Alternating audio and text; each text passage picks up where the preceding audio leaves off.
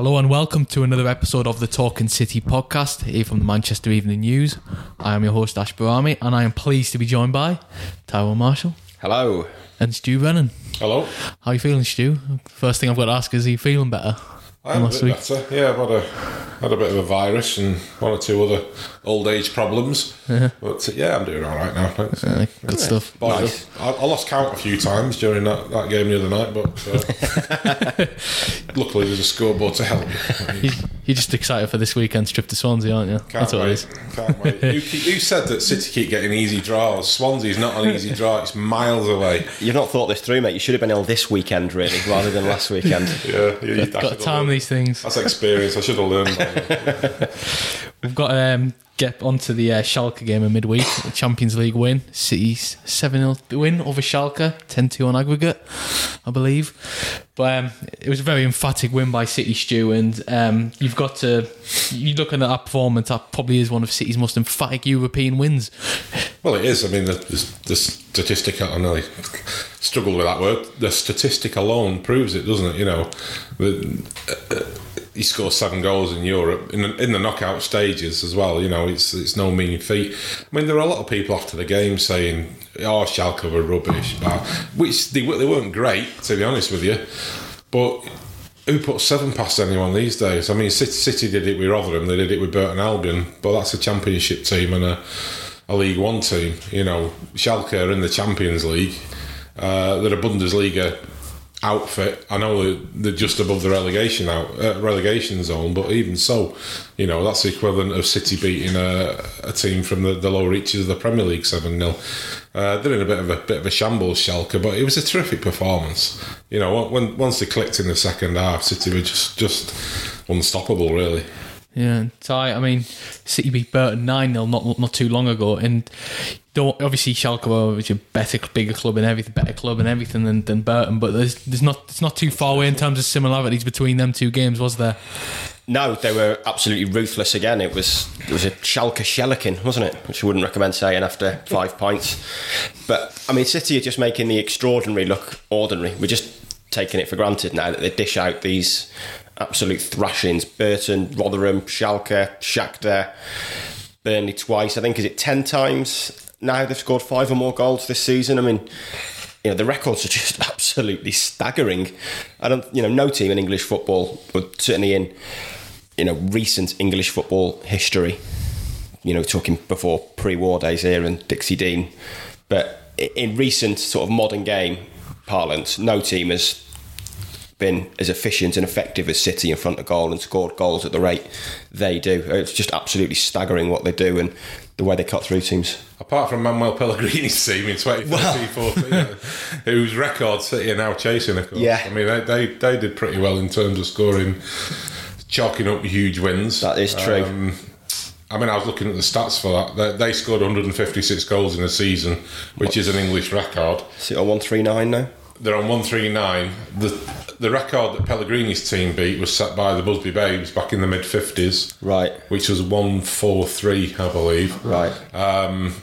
That was a team that won 10-0 in a European Cup game that season against Anderlecht. So the United's Busby Babes team are second on the list, but if City score another 5 this season, which I'm betting they will do, I think they might score another 5 by the weekend, to be honest. Well, they could well do it. They could do it this weekend. There's no doubt about that. So if they score another 5, we'll have Manuel Pellegrini's team holding the record, and this team will already be in second place. Right.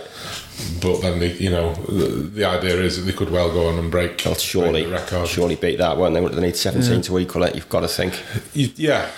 Be no surprise to see another 5, 6-0, 7-0 in there between now and the end of the season. Things do tend to tighten up towards the end of that Pellegrini team.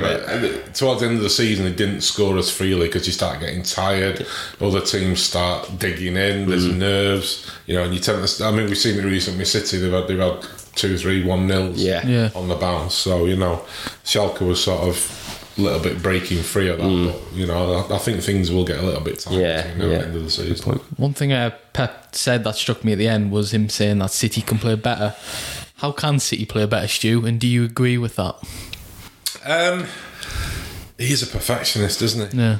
And also, in the same tone, he was asked about Sane, who scored 3 assists in the second half, was sensational. And he said, yeah, he can be a lot better. He's looking at other things. He doesn't just look at what we're looking at as fans stroke journalists. He's looking at it as a coach. He's looking at the times in the first half when he wasn't making the right runs, when he wasn't tracking his fullback, when he wasn't doing his defensive work. That's what he's looking at. And in that regard, he can be better. He said the same about Sterling, who was also very, very good. The things that he wasn't particularly happy with. But yeah, I mean, they can get better. I think, to be honest, I think to win the Champions League, they will have to get better, because they're not going to face Schalke again. From now on, it gets a lot tougher, and they're going to have to be defensive. They didn't have to be defensively secure against Schalke, because Schalke didn't offer anything at all. But you can bet your life in the quarterfinals, semi-finals, if they get there, they're going to face teams who are going to present an attacking threat. And that's where City can be exposed. If you have a go at them and you're defensively sound, you've got a serious chance of upsetting City. So they do need to improve. There's no doubt about that. Yeah, it's crazy to think as well, Ty, that they've got so many of these injury problems. When you look at the defence and you look at players like Fernandinho and De Bruyne that are missing, that they're still going out in a knockout stage and winning 7-0.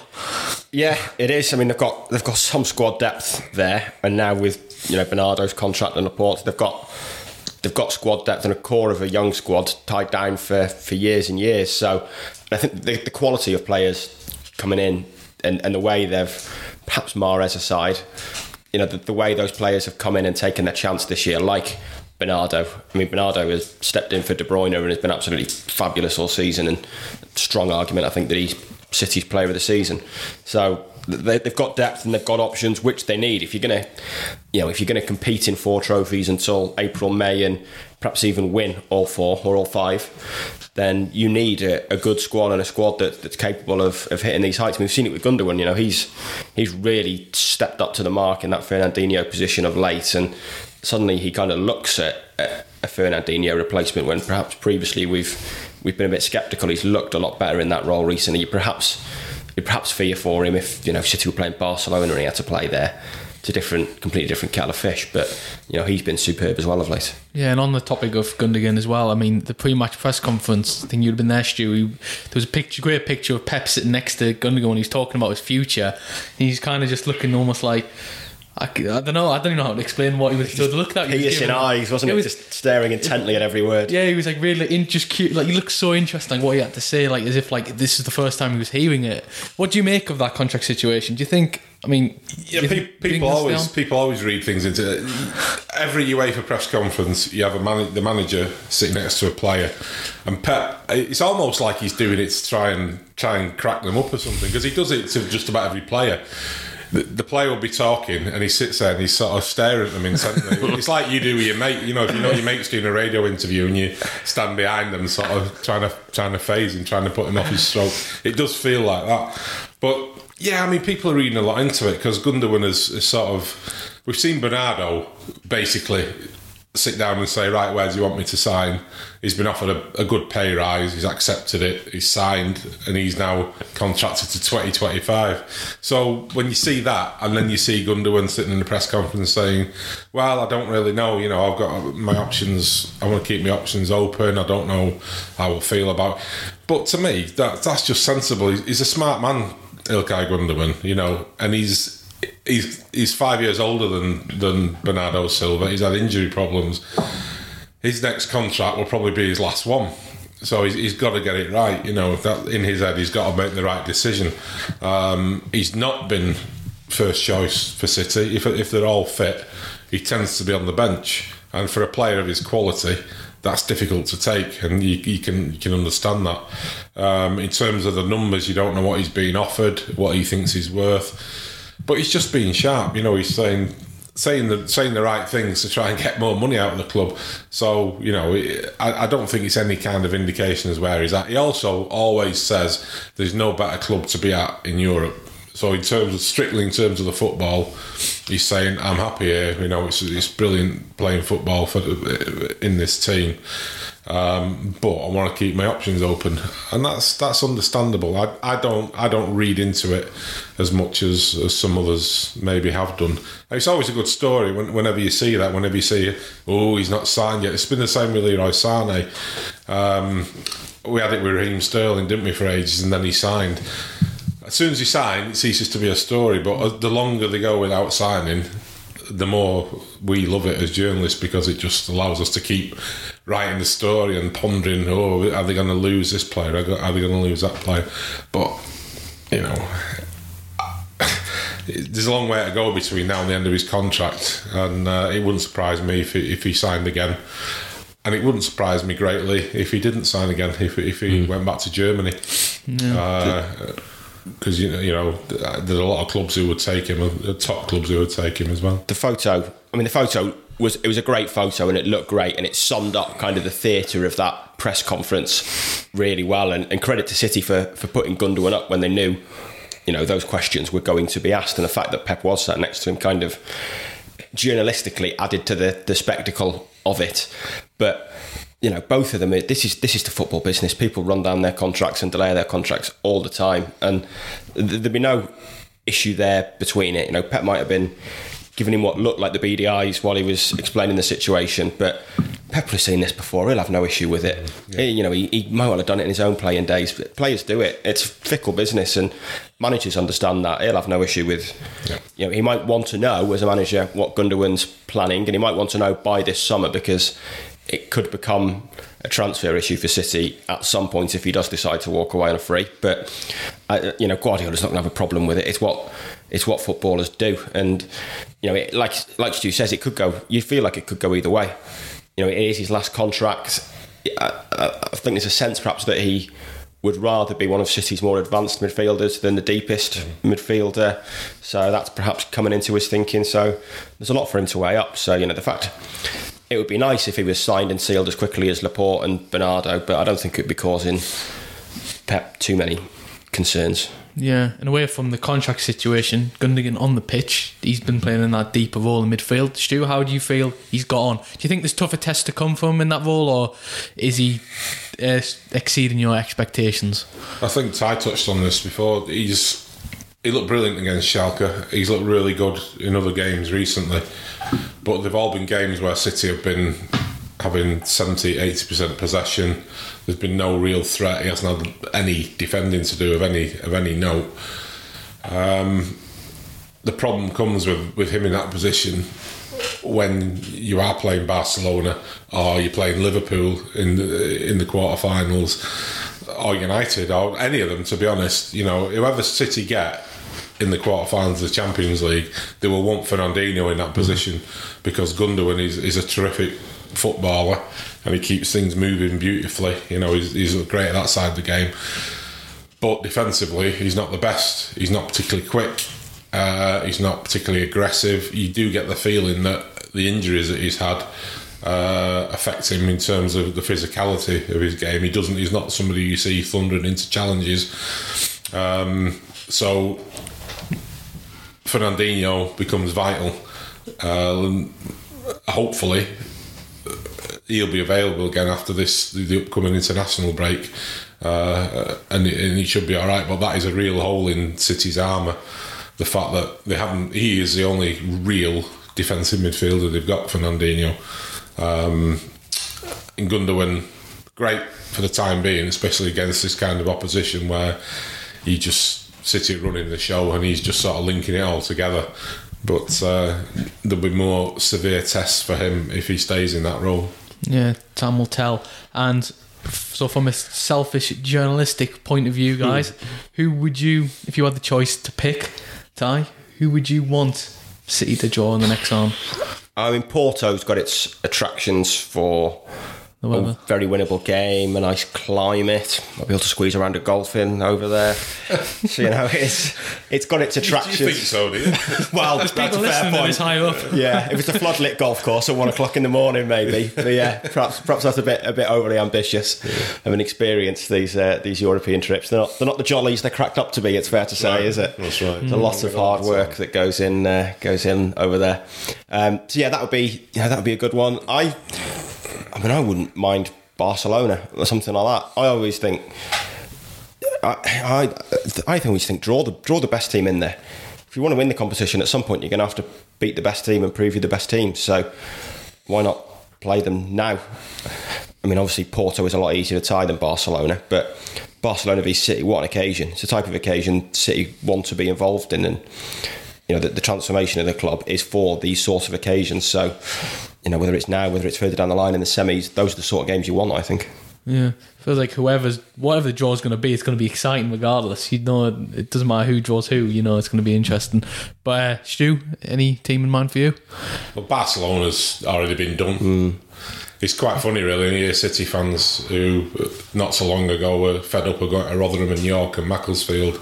They were saying, not Barcelona again. We're sick of playing them. Let's move on and play somebody else. But, Porto has its attractions. Last time City played there, I can still remember vividly sitting in a roadside cafe with the other journalists in our shirt sleeves, soaking up the sun and having a beer and taking selfies and texting them to our United colleagues who were all in Amsterdam with United, absolutely frozen and about -3. So that's that kind of happy memory kind of advises you. But yeah, Porto will be good, not just from the point of view that it'd be the easiest draw in inverted commas. It's a good trip. It's somewhere I've not been for a while. I take Tyrone's point about getting Barcelona out of the way. I think that is a good point, because if Barcelona go at this stage, you're looking at the probability or the possibility of a final between two clubs who have not dominated in the Champions League. Real Madrid are already out, Bayern Munich are out, Barcelona are out, and you kind of think if you play them in a final, you're at a disadvantage right from the start, because they're so used to it. It's just second nature to them. If you play Tottenham in a Champions League final, if you play Ajax or Porto, you're on an even footing. Both teams are going into it with nothing to lose and everything to gain. And it's a new experience for them. So if you could get rid of Barcelona at this stage, and City are probably best equipped to deal with Barcelona out of the other remaining teams, I would say. If you were going to pick a team to knock Barcelona out, it would be them. Of course, Juventus are the other one. Juventus just seem to me to be perfectly set up for this. That's why Cristiano Ronaldo went there, and you see him doing what he did the other night. Defensively, they would have a plan if they played City or whoever else they played. They'd be a real tough cookie. So I get the point in getting rid of Barcelona at this point, but Porto's sunnier. I feel like it's set up for Liverpool. Oh, not again. Not again. I feel like they're bound to collide again at some point. I don't see anyone other than each other knocking each other out. I don't know what the odds are, but it feels like there's got to be at least one all-English tie. Yeah. So you just hope that it's not. Liverpool would be a nightmare after what happened last year, and United would be horrendous on numerous levels. I think it would threaten to derail City's quadruple hopes, I think, if they got United and had to play them 3 times in April, potentially 4 with an FA Cup semi-final, depending on the weekend results. It's kind of equatable to that period where they had 4 Clásicos in 18 days when Pep was at Barcelona, and the animosity of that rivalry was a lot bigger than United City is at the moment. But United playing City and then City playing United in a Champions League quarter-final, I think would just take up so much emotional energy and mental energy out of that squad that the games come as well when City have got Palace away and Tottenham at home. They're two of their toughest Premier League games left. To have the emotional energy and mental energy of playing United in Champions League quarter-final as well at the same time, I think would be a nightmare. So I think that's one you really want to avoid. Bearing in mind all the fixtures beforehand as well, all the games that I've played every pretty much 3 days leading up to this as well. Yeah, history tells you that you don't win 4 derbies out of 4, or very rarely. Even when there's been a big gap between the two clubs, as when United were dominant and City were struggling a bit, City still used to pop up with a win every now and then just to keep United on the toes. And if you have 4 in the space of a few weeks, odds are that United would win at least one of those on current form. And they're a lot closer to City now than they were 6 months ago, in terms of where they're at as a club. So you would back United to win at least one. And like Ty said, winning one, unless it's one leg of a Champions League game, would pretty much mess up City's hopes of winning all 4 trophies. And I think the other reason to avoid City v United as well is that we simply don't have enough ideas to fill 4 supplements. Absolutely. So steer clear of that for that reason as well. All the energy. Get forward planning. I think it's going to be I think everyone will be glued to the TVs tomorrow at 11 o'clock for that draw. There's so much interest in it with the English clubs. And it's one of them where it doesn't matter who draws who, there's going to be a brilliant draw regardless. Yeah. So we'll see what happens tomorrow morning. We're going to move on now, but before we do, we're going to have our little weekly quiz question.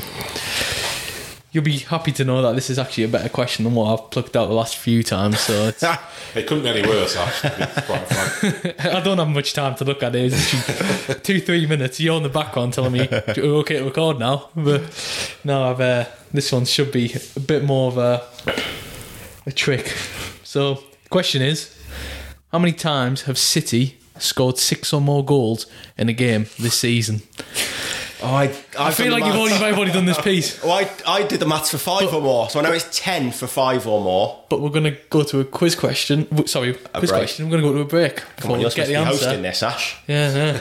So before you do answer, we'll have a quick break and we'll come back with it. Hello and welcome back to the Talking City podcast. Before we left you the quiz question of how many times have City scored 6 or more goals in the game this season. Who wants to go first? Well, I did a piece. I looked at the stats for almost this for a piece yesterday, and unfortunately I looked at 5 or more, and it was 10 occasions they scored 5 or more. I scored 5 twice against Burnley. I feel like they scored 5 against someone else. I can't remember who. So I think it might be 7. 7? Stu? Oh, well, I'm not allowed to have 7 now, am I? So I'll go for 6. I'll go for 6. I feel like you're both right here. The answer's 7, but I'll give it to you as well, Stu, because you didn't want to go for it. Whoa, hang on. Yeah. You could have leaderboard out a minute. I'm just trying to keep it interesting. If we both say 7, where's the fun in that? The answer is 7. I know you leapt in very quickly with your 7, didn't you? You weren't going to let me go first. You've given yourself 2 options there, so basically you were right if it was 7 and you were right if it was 6. You almost couldn't lose. 2 answers. Experience that time. Yeah, the answer is 7. I don't know the fixtures, but I did count it and I did double check it. So we'll take your word for it. It sounds right. Yeah. So this weekend, FA Cup, Swansea. Stu, you'll be there, setting off early in the morning, I presume. It's like a European away in itself. Isn't Yeah. All the way down south. But no, I was talking, I think it was Rich on the podcast last week with Si, and he was a bit sceptical of the fixture, saying it could be a bit of almost like a banana skin, that fixture. But what do you make of that? I reckon that was Simon Bajkowski's way of reminding us all about Wigan beating City last season. just wanted to get that in there. Being a Wiganer born and bred, he shoehorns it into just about every conversation. If you ask him what flavour ice cream he likes, he'll mention Wigan beating City in the FA Cup. But yeah, I mean, it does have potential. I mean, I still think back to, Newport was in the last round. Was it the last round? It was, yes. Been a lot of games since then. You kind of think, although it ended up 4-1, it wasn't straightforward. It took a while for City to break them down. Swansea are a definite upgrade on Newport. The pitch will be better, hopefully, unless they've imported the turf from just down the road in Newport, of course. And you would take City to win it. I mean, they've got all the tools. They can afford to make a few changes. They've still got players to come back, but the squad is still big enough to make a few changes.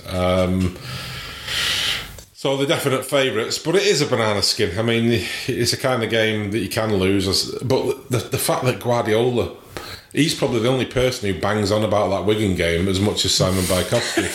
Because he throws it up and he'll be throwing it in his players' faces before the game on Saturday. It has actually scarred him, I think, as much as anything that he's experienced in English football, because he continually harks back to it, and it's informed a lot. It's affected a lot of things this season. The way he's picked teams for FA Cup games and League Cup games has been affected because he's picking stronger teams than he was last season, and it's down to that. He's sort of not hedging his bets. He wants to win this game. He wants to win all four. Let's put it straight. You know, he'll dismiss it and he'll swear under his breath and he'll say, it's impossible, but he wants to win all four and he thinks it's possible and he knows it's possible. It feels like there's a piece in there somewhere. How Wigan Athletic helped Manchester City win the quadruple this year. As you can see it. But no, in terms of team selection, Ty, would you think there'll be plenty of Pep will be ringing in the changes to that fixture, or do you think he'll keep it the same? I'm not sure he will. I think he's always played pretty strong teams in the FA Cup. City haven't got a game for 2 weeks after this because of the international break. The international break works out quite well for them with players not going away these days. Laporte not in the French squad again. Aguero not with Argentina. Numerous others not going away. So there's going to be a chance for rest. So I don't see him making too many changes. I mean, as Stu will tell you, Guardiola teams are almost impossible to predict. But he's always gone pretty strong in the FA Cup. And given the fact they've got a 2-week break after this, I think he'll go pretty strong again. Yeah, I think he'll make little tweaks. Like I think Gabriel Jesus will come in. He's due a game. And, Aguero will go on the bench in case they do need him. I think Foden will start because he keeps banging on about Foden is at that level now. He doesn't have to. It's not a case of just throwing him in as a youngster to give him experience. The idea being that Foden can come in, and as we saw at Newport, he can come in and actually take upon himself the responsibility of winning the game. So there'll be little changes like that, which you can afford to get away with. I mean, we don't know where we're at with Fernandinho and Kevin De Bruyne in terms of coming back. Well, he certainly won't, even if they return to training in the next few days. He won't risk them. He'll give them the international break to get right, and then City will go into the last straight of the season in pretty good shape. If they're back, as I said, there are players who are going to get a good rest, probably go away for a couple of days to a sunshine destination. Every time there's an international break, we get pictures of Aguero in somewhere exotic. So Aguero will get a break, Laporte will get a break, Fernandinho will get a break, Kevin De Bruyne will get a break, David Silva gets a break. All these are, if you had to pick players who you would want to rest up for the final part of the season, they're definitely on the list. Along probably Bernardo as well, but Bernardo's so young, he just runs and runs anyway. He doesn't seem to care. But those are the players who you want rested and you want ready for the final straight of the season. So the international break is working out perfectly. There's no need to risk players he doesn't have to risk against Swansea. They could win the game anyway, stack the bench with the likes of Aguero and Sterling and people like that if need be. But don't play players just for the sake of it. Yeah, and on the international break, Laporte not being in the fan squad, you've got to assume there's something almost personal there, because it's certainly not his form that's keeping him out the fan squad, is it? No, I think we've established now there's bigger issues at play, whatever they may be. I mean, there's been a suggestion that France have got a lot of left-footed centre-halves to choose from. Fair enough, but Laporte's probably your best one, so... it's a nice luxury to have, isn't it? Yeah. A lot of left-footed. It is nice, yeah. I mean, it's an issue. Most clubs and countries are we're struggling with. So to have too many is very nice. I mean, there's always this flirtation with Spain mentioned, but that's modern international football for you. Look at Declan Rice. That if international coaches start holding grudges against players who qualify for another country, it might flirt their eyelashes at them, then there's going to be a lot of players not playing international football. So I don't see that being as an issue. I mean, there's this suggestion that there's just some kind of personality clash with Deschamps, or that he feels he doesn't gel into his group, and he's entitled to, if that is the reason, he's entitled to think that and thinks it for a reason. But it's not been an issue at City. And on form, I mean, Kurt Zuma's in this squad, and it's just laughable that if you're picking on quality alone, that Kurt Zouma is ahead of Aymeric Laporte. It's absolutely insane. So there's obviously a bigger reason at play, whatever it may be. And it's a shame for Laporte, because I'm sure he'd love to play international football, but at the same time, Deschamps did win the World Cup with France, so does seem to know what he's doing. It's good for City that Laporte gets a rest, but it's a shame for the player. But it's not like you can really be too critical of Deschamps at the moment, and the French public aren't going to be too critical of Deschamps while things are going so well. Yeah. I mean, one of the suggestions I've heard from French journalists is that Laporte's seen as being a bit arrogant and aloof, that he won't fit into the squad. But you think of the French players down the years who could be perceived as being arrogant and aloof. You're not left with a lot once you take them out. Yeah, it comes to the territory, doesn't it? Absolutely. Not just French players as well. Players of other nationalities who are at the top of the game. I mean, I've had dealings with Laporte, and he didn't strike me as arrogant or aloof. He struck me as being quite a serious, taciturn kind of individual. He wasn't the kind you could have a bit of a laugh and a giggle with. He was quite straight and businesslike. And I find it hard to believe that if he was the arrogant, aloof type, that he would fit so neatly into a Pep Guardiola team, because Pep hates that. Pep hates anything that if he thinks one of his players thinks he's better than the rest, or he's behaving in a manner that doesn't fit in with the group. And I've seen Laporte around the other players, and they all seem friendly enough and pleasant enough with him. You see him, he goes on holidays with the other players. I can't see that as being an issue.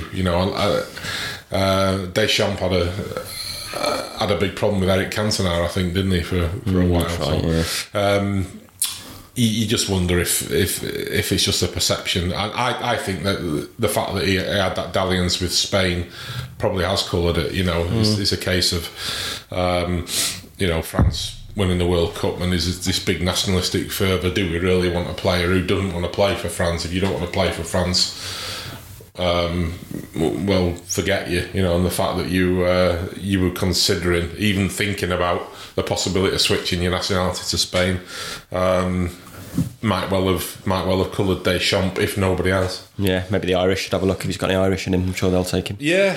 It must be a thing with France national team, because I remember Euro 2004 with, I think it was Raymond Domenech, who was the coach at the time. He had an issue with Robert Perez's month of, but like the month he was born in the year, some sort of mad superstition. He set a lot of store in star signs, Domenech, and picked players based on their star signs, which is pretty remarkable, isn't it? So, I wonder if there's something in there with Laporte, the star sign. Maybe he's born in the wrong month, so could be an issue. One to look into. But finally, Stu, FA Cup semi-final. Let's look ahead. Presuming City do win, would you fancy City United 4 times in the month of April? Oh, don't even talk about potentially. Don't even talk about it. It would be draining, wouldn't it? Well, it'd be draining. I think for the fans, it would be draining. The material we write these days, finding something new to say. Although I suppose each game will throw up its own issues and its own ideas going forward, but the idea of having to do 4 derbies, it's bad enough doing 2 in a season in terms of the interest around it and the kind of work that we have to do to go along with it. I mean, the great when you get to them on the day, it's fantastic. It's the kind of thing that you live for in this job. But the other side of it, having to think of new ideas and sort of process everything that's going on and keep on top of all the issues that these games invariably throw up. I had a little bit of a nightmare in this job, to be honest with you. Ty, you'll be looking forward to it, won't you? No. As I said before, I just don't think it would be good for City. If they've got to play United in the Cup, then make it the final. I don't think cramming all those games into April is going to help them in the league. I think at some point it's going to take up so much mental and emotional energy as much as physical from them that at some point it's going to lead to a shock result in the league. That would be a great way to end the season, an all-Manchester FA Cup final. To end the domestic season, hopefully. City, Champions League final to come. But it would be a brilliant end to the season. I'd go for that. I'm Manchester.